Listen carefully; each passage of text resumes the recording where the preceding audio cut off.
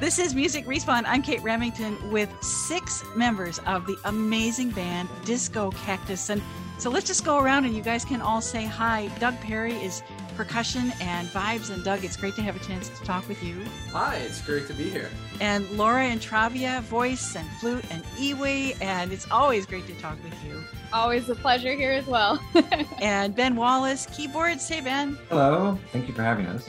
And Mateus Souza, violin and electric violin. It's great to see you again, Mateus. Happy to be here, Kate. Pete Babinski, guitars. Really glad you could be here. Hello. And Sam Babinski, double bass. It's just we've got everybody here. It's great to have you along, Sam. Yes, hello. First time, long time. Yeah, for sure. It has been. I'm so glad you guys are all here. And it's going to be really fun to talk about your album, Mania Mode, which is just an unbelievable blend of game music themes. And you guys have been performing together for so long now, and so I thought, well, it'd be kind of neat to get a little bit of history, and I'm really curious about how you guys all got together in the first place. Well, I guess I can kind of take the lead on that story. I was gonna say Doug should go. I guess it was originally a project that Ben and I fell into while we were in grad school together at the Yale School of Music in New Haven. It started out as a collection of music students that were interested in playing more popular styles of music and, just music generally outside the scope of Western classical music. I think Mateus was involved too, right? Yeah, that's right. Yeah. So Ben and Mateus and I, we would play these transcriptions of like EDM tunes that people would put together, and sometimes we would play video game music. And there was one year that I invited the two of them and some of our other friends to go to MagFest, which I'm sure you've heard of, and many of your listeners are familiar with. Yeah, sure. Games Festival. Yeah. And so it was there that we sort of set up in the hallway, much akin to the jam pod format that they have now, and decided to just play video game music for the people walking about. And it caught on that year in a way that we weren't really expecting. We figured that we would do it for a little bit and then somebody would walk over and ask us to leave, which is what normally happens. And sure enough, as we were playing, we saw some people with the MagFest staff branding, and we were thinking, okay, after this tune, I'm sure this person's going to walk over to me and tell me that we have to pack up and go. And sure enough, we stopped playing, and that person walked over to me and said, "Excuse me, sir, I just wanted to say, do you guys need anything? Like water? Wow. Are you okay?" And Here, have some rupees. We were just like, yeah. They gave us the little MagFest rupees, which was like their sort of bonus convention currency. And they basically said, "We really appreciate you guys playing here. We think this is really the spirit of what MagFest is all about, and we're so glad you're doing this," which was a huge surprise and very, very welcome thing to have said to us. And at the time, we didn't really have a name. We didn't really have any sort of formal organization. But people kept coming up to us asking what our band was called. And one of us blurted off the top of our heads, Disco Cactus, which had been a working title that Ben came up with. Yeah, it was Ben's idea. Yeah. Ben, you want to talk about that expression marking from your sheet music? Oh God, yeah. So so I believe it was the fall before we went to MagFest for me. That was my first MagFest. It was 2013, and so it was the 100-year anniversary of the premiere of Stravinsky's Rite of Spring. So everybody was doing their big Rite of Spring projects or whatever. And there was a couple of them happening at Yale. And the one that we were all involved in was, so like me and a couple of other people were arranging the Rite of Spring for this sort of disco-y ensemble, this little like condensed thing, and sort of turning it into sort of like funk jazz type things. And around this time, this is so random, around this time was when Facebook Messenger introduced these big stickers you could put into messages. And one of the packets you could download was like a bunch of cacti that looked incredibly cute and fun. And there was this one that was like, and so I was using it in all of my correspondences with people. I'm sorry, it was like what? Whoa, yeah. Very difficult to like. That was even better. Thing. Yeah.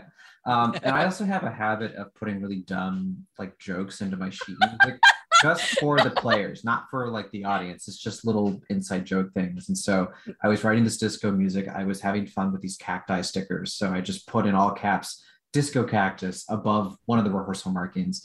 And then I think when we performed it, if you guys remember, Ashley Smith I might actually still have a video of this actually. Ashley Smith was a bass clarinetist we were working with, and he blurts out in the middle of us performing this at this little hair salon somewhere, he goes, disco cactus, woo! And I think from then on, the name kind of stuck. And now you're stuck with it. Now we're stuck, yeah. Now we have a logo. We can't get rid of it. Yeah. But yeah, I guess it was that MagFest that sort of solidified a video game music identity to the group. And, you know, as we got out of grad school and as we grew, those projects that we were involved with that particular body of students started to fizzle out. But Ben and Mateus and I were still interested in playing video game music together. And eventually roped Sam and Pete into the project. And then finally Laura, who came up to me after our MagFest 2016 performance and said, can I be in Disco Cactus? And I just said, okay. It's that easy, folks. Best business decision I've ever made. If only more people tried that, you know, the bands like Muse would be so much bigger if people just asked. Well, it's phenomenal because each one of you guys have such an incredible gift with the instruments that you have. And it's just amazing how you get them to blend together, because it really, you know, if you think about it, you know, bassoons and iwis and violin and keyboards and marimba don't necessarily all play nicely together, but you guys have a way of doing that. And Ben, I know you've been maybe doing the lion's share of making the arrangements over the years. So I'd love to know, you know, how you get everybody to, you know, play together nicely. Sure. Yeah. I would say I have a lot of like the big arrangements for the group, but I actually only arranged like 1.5 of the tunes on this album, Mania Mode. Mateus and I shared one, and then I had the opening, and I think Doug and Laura both did 3, I believe. Yeah, and I want to ask you guys about those too. Yeah. Sure. I don't know. That is an interesting observation that I hadn't really considered before. I think some of it has to do partially with like our like conservatory training a little bit, and the fact that like we all kind of fell into this combination of instruments. I think again because of what Doug was mentioning, like these were the people who were interested in doing something together, and that was the instrumentation that kind of just like naturally evolved out of it. And so we ended up running with that. And I have struggled a little bit to figure out how to get all these instruments to play nice with each other. And it definitely like took quite a while, but I don't know. I'm just like blabbing out. I'm not entirely sure. Like, again, I think it kind of comes from like a conservatory background. Like I have a lot of experience writing for orchestra, and orchestration particularly has always been like an extreme passion of mine. And so I'm always interested in trying to, you know, get this like really like rich sound out of like whatever instruments I have. So I think that's how we've been able to successfully blend, you know, woodwinds specifically with all of these rock instruments, which is not a combination that's particularly common. If I might chip in for just a second, you know, as a person who contributed with half of an arrangement for this album,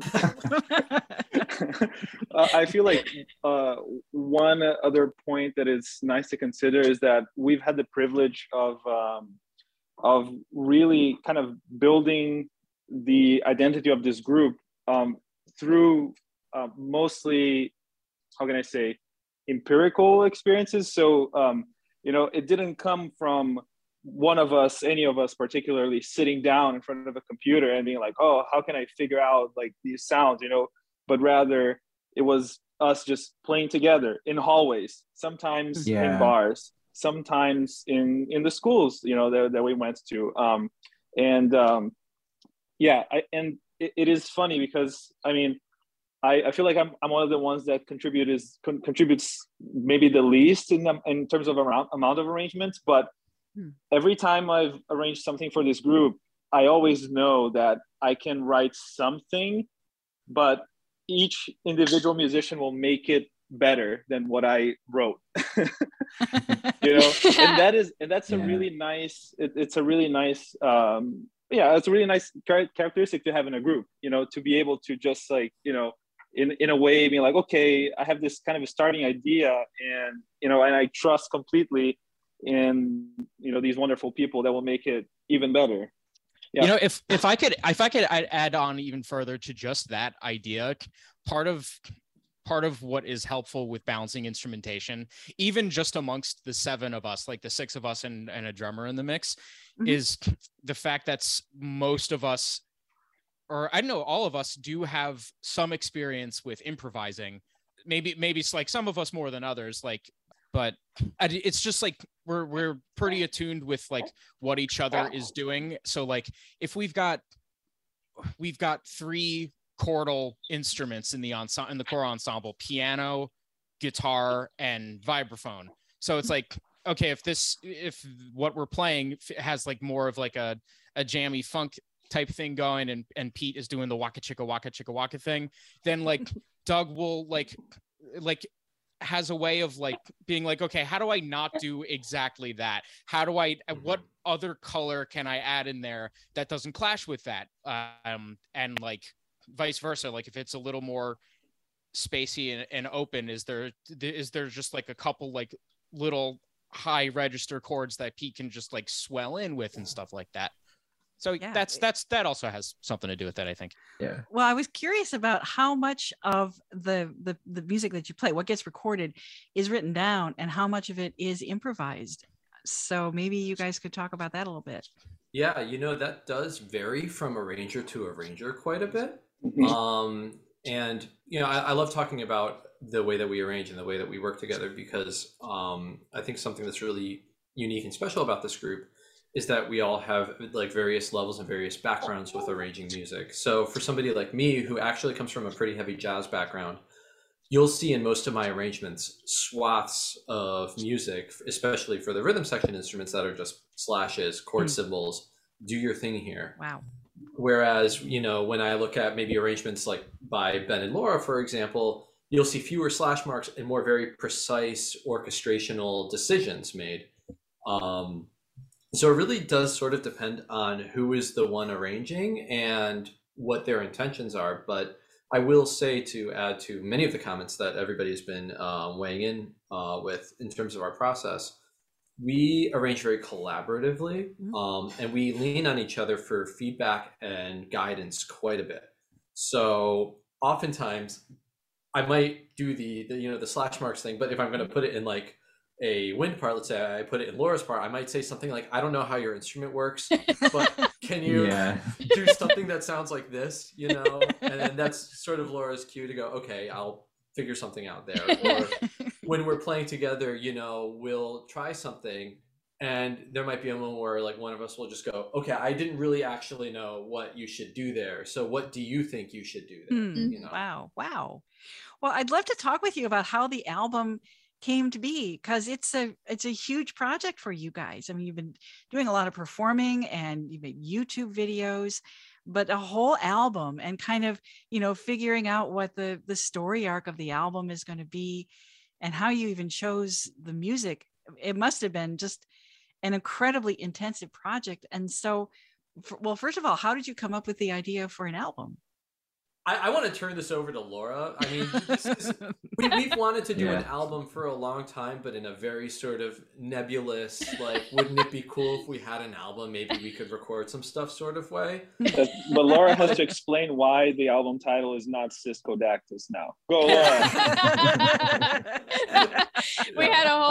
I think we had 100 names on that spreadsheet, and the only one we agreed on was Mania Mode, like out of all of them. So before I was a part of the disco crew, like I had, you know, seen them perform at MagFest and stuff, and like I wasn't like really officially in the ensemble, and I had heard the guys talking about like how they wanted to do an album and everything. And I think one year I finally just put together a short presentation with like perhaps even spreadsheets and calculations already done out of of doing a Kickstarter to fund it, because we were very informal. Like we didn't have, you know, an LLC or any of that stuff that would like enable you to like seek funding and stuff like that. And I think it was the year of the pandemic. Yeah, that was when we were talking about it. And then like I think it was February of that year, and then the pandemic hit and we were like, okay, maybe we should postpone this for a little bit. But yeah, I just went hardcore into researching how to do it, because I always had this like sort of what's the word I'm looking for, insecurity about trying to pursue some kind of like hardcore business, you know, like mentality about music, because like we're musicians, we're not trained in this stuff, you know. We don't learn about how to run a business in music school. And I read so many articles over the span of like a month. I looked up all these different things and I crunched the numbers and I was like, okay, I think theoretically we should be able to pull this off. And we ended up having to postpone it for a year because we knew like that there was basically no way, even if we secured the funding, that we would feel comfortable like being able to reserve a recording space in 2020, like when there weren't even vaccines or anything like that. You know, it was very nebulous. So we postponed it to 2021, and boy, it was a ride. There was all sorts of stuff I had missed. Like I didn't realize we needed to have a bank account. So one day I was just like, guys, I gotta go to the bank, and I just got in the car, set up a meeting, and did all that like in a day. And I learned so much from it. But like it really was a team effort. But I think Doug wanted me to take the reins on this, because I was kind of the one that was crunching the numbers for everything and sort of figuring out like how you go about like putting together an album. And like I made so many mistakes along the way. There were so many like calculations I didn't do correctly.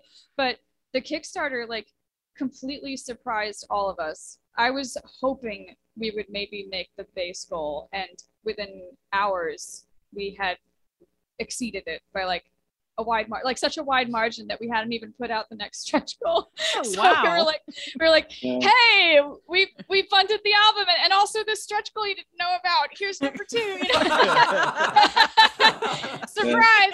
And so it was just this onslaught of support. And I think it was Doug who was talking to somebody, like one of our friends, about like, and he was saying, this is insane. I can't believe we had such a huge response. And they said like, people have been waiting for this for a long time. And that this is what I thought you were gonna tell Laura, because like you know, we would play at Magfest, we'll do shows there, and then people would always ask us, oh, like where's your album? When is it coming out? Let me buy it. I want it now.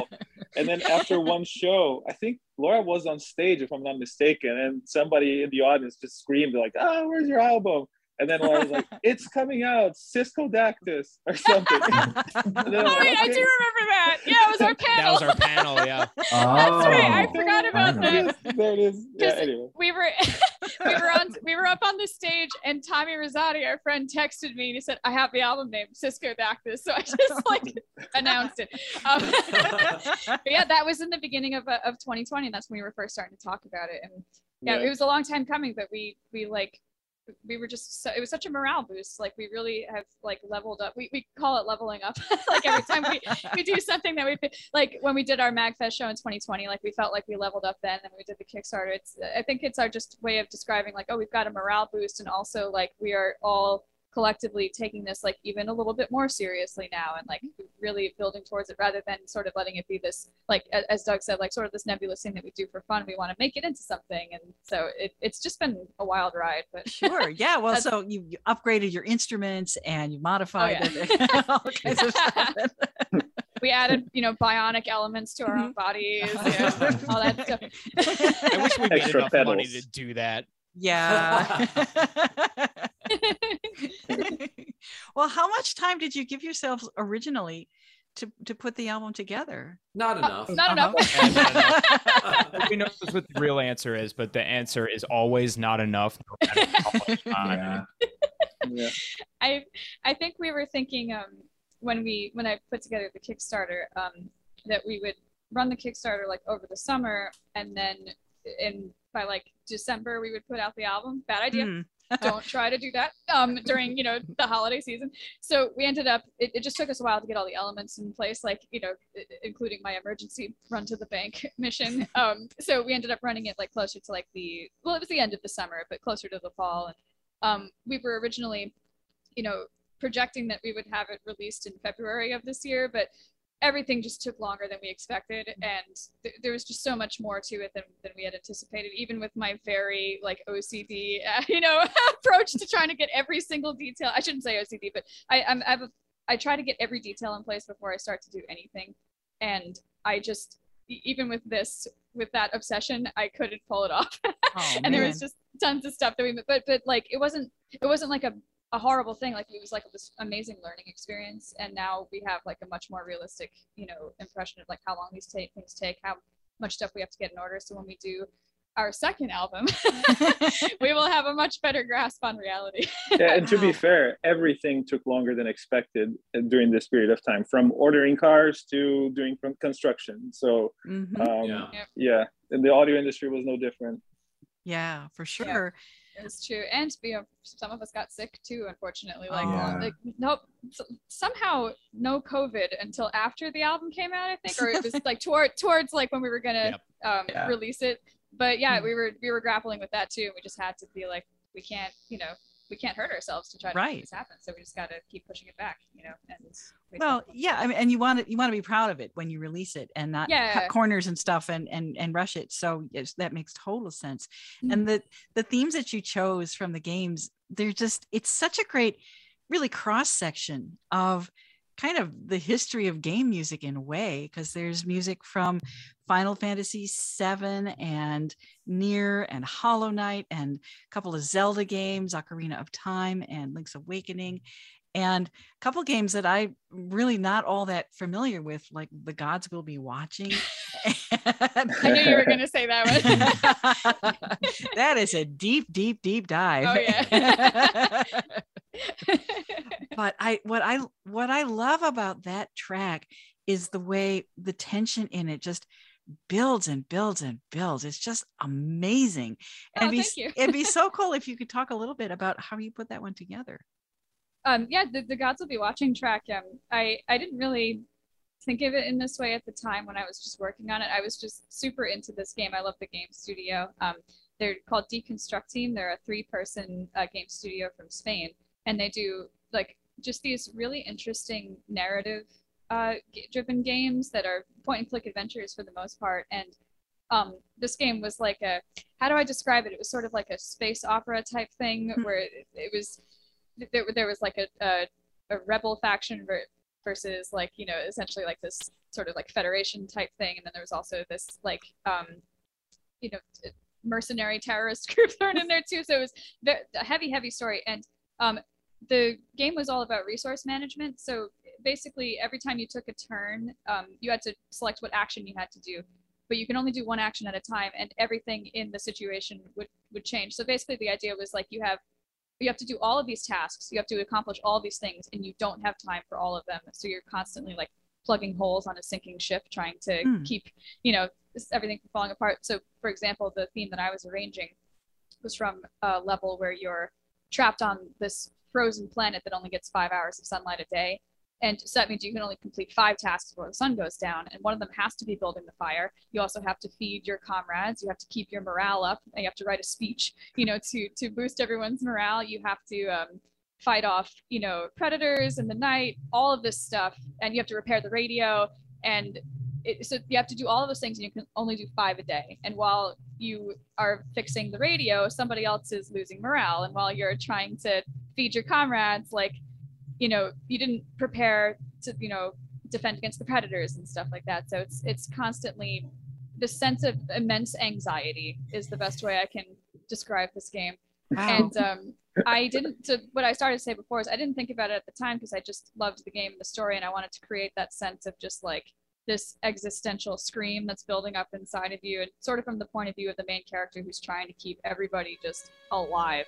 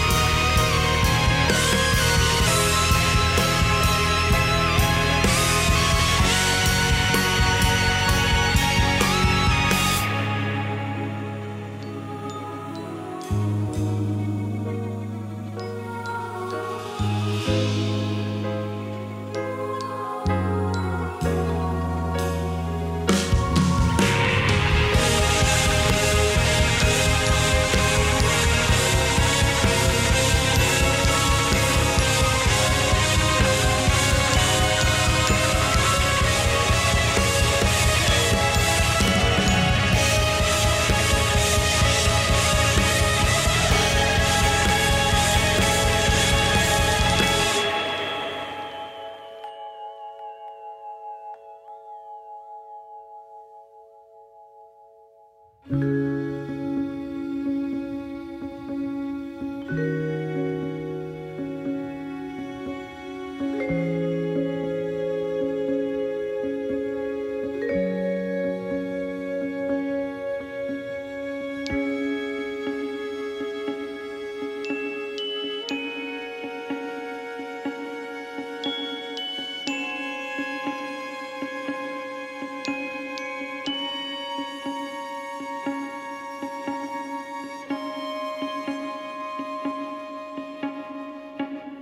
think it was like very cathartic expression of how I felt about the pandemic, and just how you know, you just keep going and nothing is changing, but you have to like keep surviving, and you don't know like when you're going to get out of this thing, or if you're ever going to get out of this thing. And it's one of my favorite things I've ever worked on. It's very out of character for me. I don't usually do like doom rock, but that's what I love about this group, is that I had the, you know, environment where I could experiment with this new, you know, type of genre that I'd never really messed around with before. And even though not every, like, there are other people in the group that haven't done this kind of music before, but we all kind of learned how to do it together and make it work with our, you know, sort of strange instrumentation for like a rock piece, right?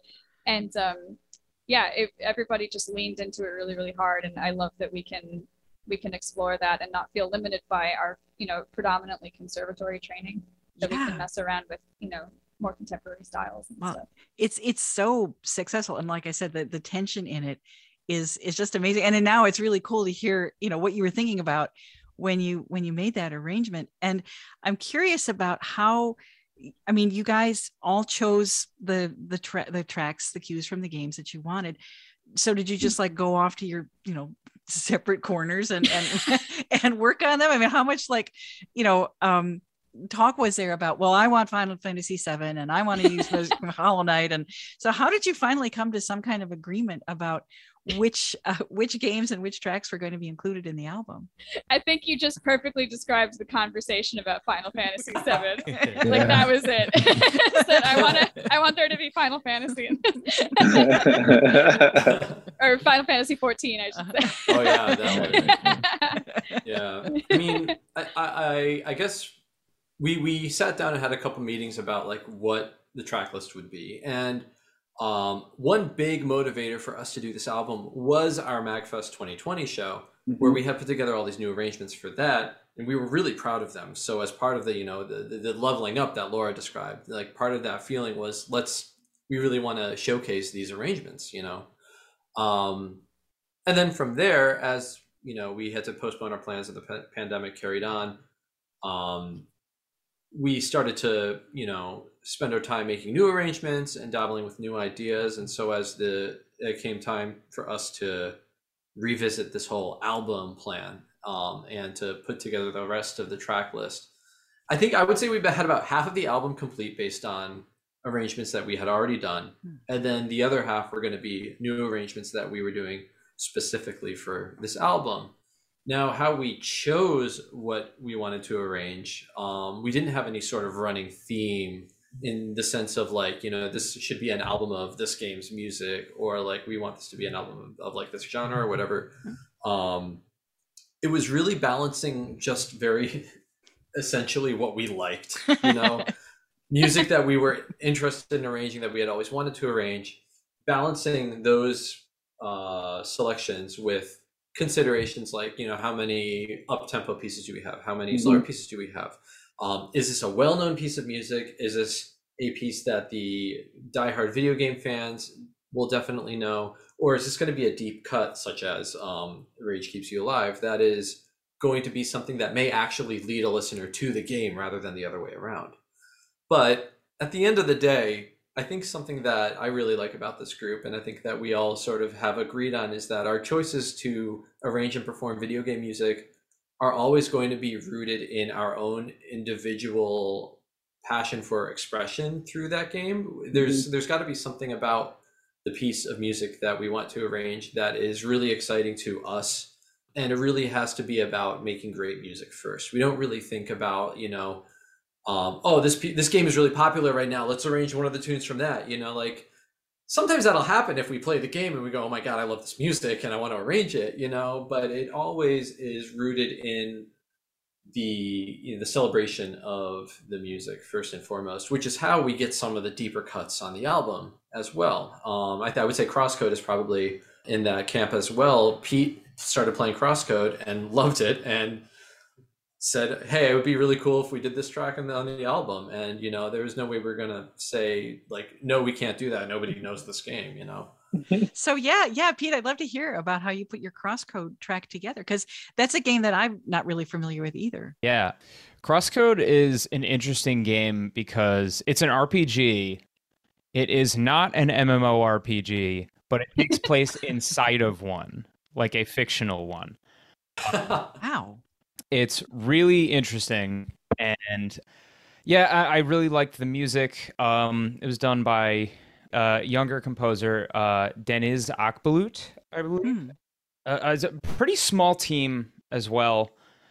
And it really resonated with me. I really liked it. I really liked the music a lot. I got Ben and Sam to play it. The rest of you have to you better start and finish it by our next album.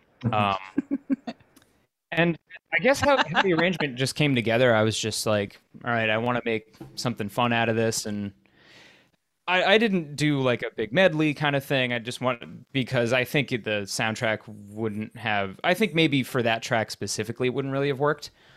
But I think, I don't know, I just kind of slapped it all together and said, hey, does any of this seem impossible to play? And everyone said yes. Yeah.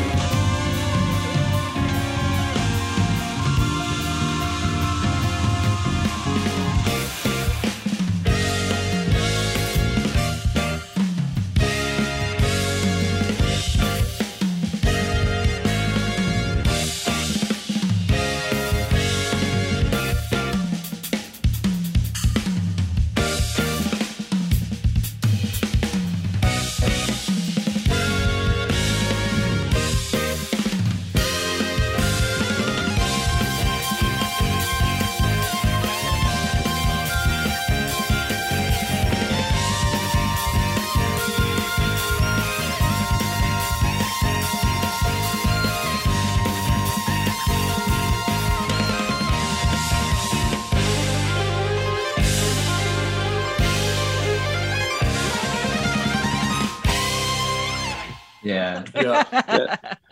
Yeah. And then at the last second, they were like, "Oh, by the way, Mateos, this gap here is your solo." We I'm forgot to tell Matt they had a solo. Okay. Right. Give me a few hours.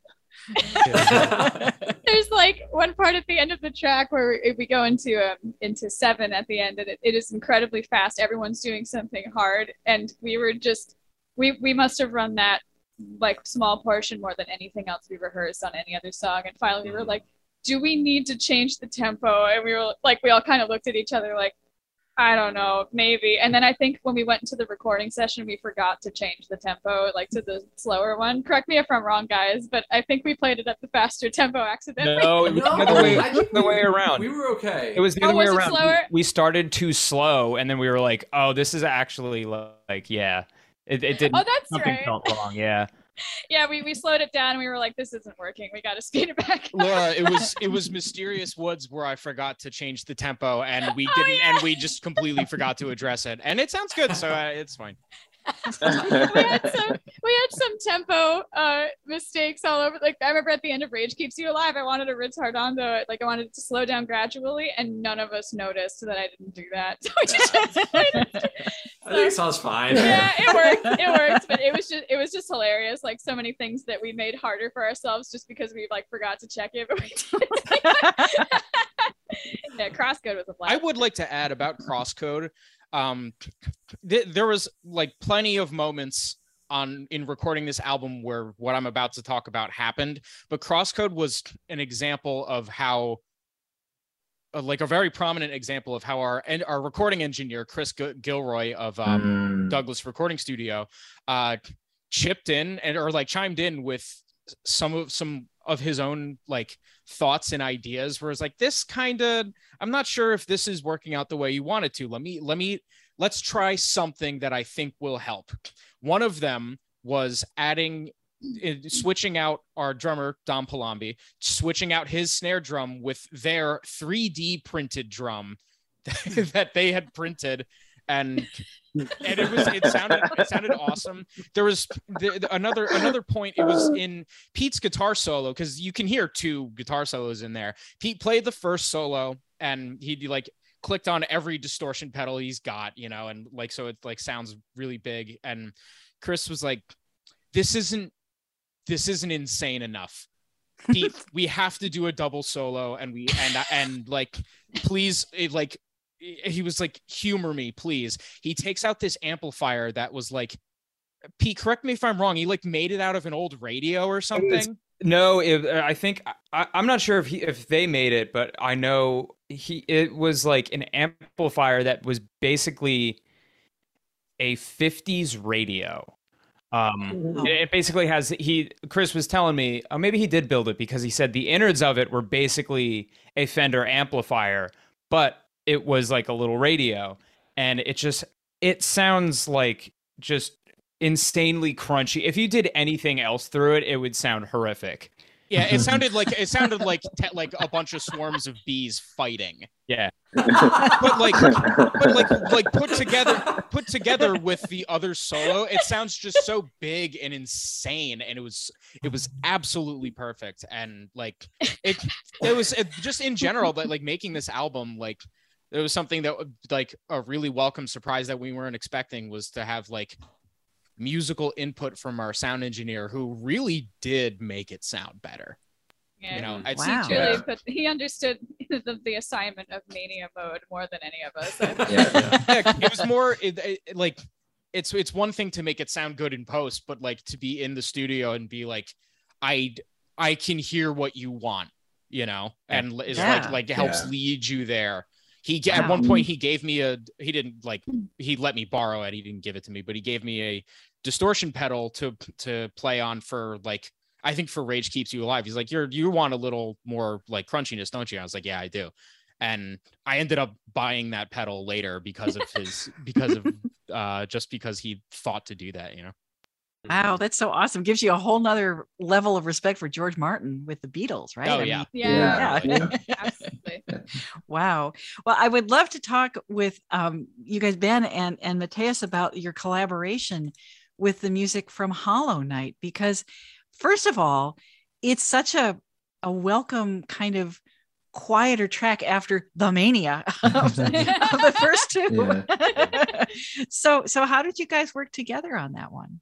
I think the first time that we worked on this arrangement, I was the one that just kind of like plopped things down on paper. And we were in Avaloq, I think, which is like a music camp retreat kind of thing, which we used our time there to basically workshop these arrangements that were going to present at the MagFest 2020 show. And one of the things that was interesting from the beginning of the group is that some of us have more knowledge, I guess, or like we got more into certain types of games, and we kind of complement each other in a weird way. Like how Doug is like a crazy person on Sonic, like all the Sonic games, he's just like insane and knows every, nook and corner of every one of those games. I played a lot of Zelda, and Ben like with Final Fantasy, and and it is interesting, which I think this is what kind of made our jam sessions be so fruitful, because all it took was one of us to know a tune. We didn't even need music in front of us, and we'll be able to just be like, all right, okay, so it's an F, and you okay, let's go, boom, and then we make it happen for like 20 minutes. We're playing, jamming on a certain track, right? So anyway, one of my personal problems is that I am a completionist, so it basically means that I play less games, but I have to get 100% of them. So like, Zelda Breath of the Wild, I have to get 900 Koroks, the same with Hollow Knight. I had to get everything in the game. And I just really loved the game. Not only the art and the story, but, and how impactful the music is in that game. And so I basically just got some of my favorite themes and was like, okay, can I basically mash all of these together? And Ben helped out a lot with the orchestration side of things. I had like maybe like one or two good ideas of like, okay, like this is a cool way that we can create this texture of like changing these notes between, in the beginning it was vibraphone and guitar, and then at the end I think it was piano and vibraphone. I can remember. Yeah. But anyway, yeah. Ben, you want to? Yeah.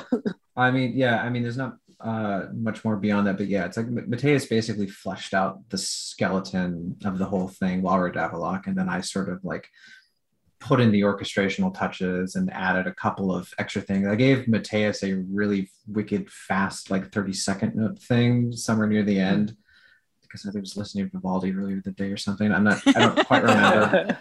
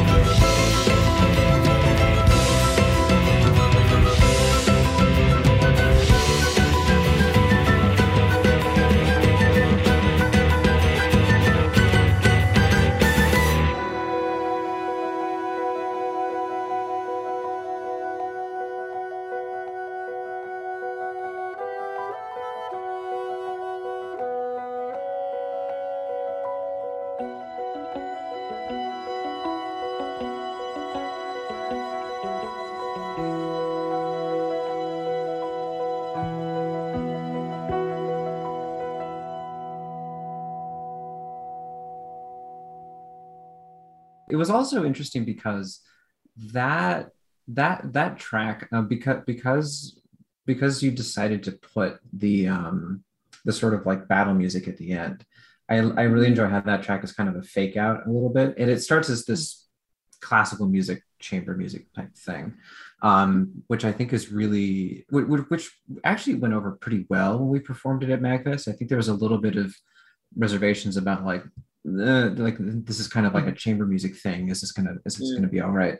But it was really like in that we worked with it was Basunify and Kristen Nigas were both added on to provide some and Will Roger to provide some extra wins for this one. So it was kind of a chance for us to like explore our conservatory side like a little bit, and then do the fake out and jump right back into pretty like extreme metally rock type of things. Also, I will say, and this is me cheating a little bit with the final battle section there. I've always been like a really big fan of the music of Steve Reich, and because it's in 3, and because there was some pretty heavy hocketing, syncopation stuff. If you look deep into the score, there are rhythms from Steve Reich's clapping music just the entire time, all the way through. Yeah, like in like the drums and the piano and the guitars and all that kind of stuff. And I think I quoted his percussion sextet. So Doug's part has a little bit of quarters on top of it. There's a very like again like this is the kind of thing that I like to do, which is like sneak in like deep cut references to things that you don't need to know. Yeah, the famous Ben Easter eggs. Just dropping in Easter eggs. Yeah, so if anybody knows the last movement of Steve Reich's sextet and what the vibraphone parts look like, that's a wow. Yeah. I didn't even realize that until I didn't know that at all. Yeah. I thought you were gonna say like if you look at the score, if you zoom in really far, you'll see that I actually drew Steve Reich's face. Oh, yeah. Notes and that's the between all the different notes. Yeah. I don't think you said no. Isn't there some other quote from somebody that it's like good composers borrow, great composers steal, or something like that? Yeah. Yeah. Yeah, definitely. Yeah. Oh, I have to say one more thing. When Mateus mentioned the little change at the beginning from vibraphone and flute to vibraphone. Guitar to vibraphone and piano. That was also another sort of like Steve Reich influence as well, because I know that in a lot of his music, the piano and vibraphone specifically act as the sort of backbone for a lot of pieces. Like you can see that in, you can see it in things like Music for 18 Musicians. It's in sextets and double sextet. It's in all of his orchestra pieces too, where like the percussion instruments provide this sort of like rhythmic backbone. So that little so we changed that to piano and vibraphone because it's that's a combination that works, and also again it had that repetitive echoey canon canon type thing going on. So that was also another that was me deliberately being like okay, like we're gonna take that. Yeah. Well, what's really cool is you can do this like Steve Reich sneaky thing and know that they can handle it. I mean, that's really the cool part. I mean, you guys really trust each other to have the chops to play this stuff, which is just astonishing. So it speaks volumes to, you know, your talents and the way you guys collaborate together, which is just so cool. So I'll just leave that there. That's just Thank you. Well, the other really cool thing about the album is that you've brought in some just incredible musicians, you know, who've become friends over the years, like Kristen Nagus and Will Rocher, who's been a friend of yours, Doug, like forever. And just all these Bassoonify and Carlos Insane in the Rain. And so what was kind of the idea to reach out to them and include them? You know, I think collaboration is probably one of our core values as a band. Because honestly, the initial conception of this band was always very modular. I think when we started doing video game music arrangements, especially a great example of this would be our 2016 show. If you look at the composition of what the band was at that show versus what it became in 2020, that band didn't really have a core the way it does now. But it was always more about arranging the music that we wanted to arrange and playing with the people that we wanted to play with. This actually loops back to your question from much earlier in the interview about our strange orchestration or instrumentation. And, you know, we really don't necessarily think about what instruments do we want in the group as much as we think about what musicians do we want to work with. Oh, wow. Yeah. So yeah, when we were putting this album together, I think especially based on the fact that half of our arrangements came from that MagFest show where we had collaborated with other musicians, we wanted to keep that spirit alive. So yeah, in many cases, the musicians that we chose to collaborate with were musicians who we had always wanted to collaborate with and wanted to have an opportunity to showcase or to experiment with, to say, what happens if we put French horn in this texture, you know, so on and so forth. Wow. So how did you get them involved then? Did you send them their parts and they just recorded them like long distance? Because, you know, Kristen's in Florida and I'm not sure where Will is these days, maybe Seattle. So, I mean, were you able to just get their stuff like remotely? Yeah. We recorded the core band minus Mateus, unfortunately, together at the recording studio. And then for anybody who was a great distance away, we asked them to send in recordings. That's one of the nice things about this community of video game musicians that we work with, is that everybody has actually great knowledge and capacity to record themselves. Yeah. Something that you don't really see in the classical music world in general very much, but in the classical music VGM world, it's quite common to have working knowledge for home recording techniques. Yeah, it's so great. Well, you teased, Laura, a little bit that there might be a second album. Is that sort of in the works? Or are you just gonna let this one, you know, play out for like a little bit? I want to do another one. we all would love to do another one. However, we're not done with our Kickstarter rewards yet, which include writing 4 more arrangements and recording them and making videos and things. And we have been working on those. We workshopped those over at the Avaloq Farm Institute that Mateus referenced earlier. We were there again this year, and we explicitly workshopped those 4 arrangements, and we're working on them now. But second album is something, of course, we dearly would love to do, and it just has to wait a little bit. I have designs on us eventually doing some sort of like horror Halloween themed album someday. I think that'd be super fun. We actually have a bunch of ideas for arrangements that would fit super well on an album like that. So hopefully someday we can do that. But yeah, nothing officially in the works at the moment. But we talk about ideas all the time. Yeah, we throw around, like, I mean, sometimes the ideas are serious. Sometimes the ideas are pretty dumb. I proposed to the band to make an album that would be that would be making social commentary on copyright law. The album would be called Derivatives, and the idea would be to create an album that is as difficult to license as possible. lots of medleys. And we'd have to get like, you know, special permission from every single. Like we couldn't just mechanically license it like normal way. We'd have to we would have to like set up like a meeting between like you know, like Koji Kondo and Grant Kirkhope or something like that. You know. Well, that would I would love to be in on that meeting. That particular meeting. Me too. Yeah. To get the lawyers in from Square Enix and Nintendo and Microsoft and Blizzard and that. The greatest union of opposing factions that the world has ever seen. The Kickstarter will just be for legal fees. Well, Yeah, seriously. It'd be like League of Legends, only in like a legal way, and so with all the lawyers. Legal Legends. League of Legends. Wow. Good. That's good. We have a name. That's amazing. Wow. Kate, do you understand what you've just done? Oh, sorry. These are the kinds of ideas we take and we run with. Yeah. Okay, well then I want a royalty check. Starter. Okay, we can't do it. Can't do it. This can be arranged. Stretch goal. Right. Next Kickstarter. Well, I know it's been a really rough year for performing concerts, a rough couple of years. And so I'm wondering if you guys are eager to get back and start performing again, if you have any concerts lined up.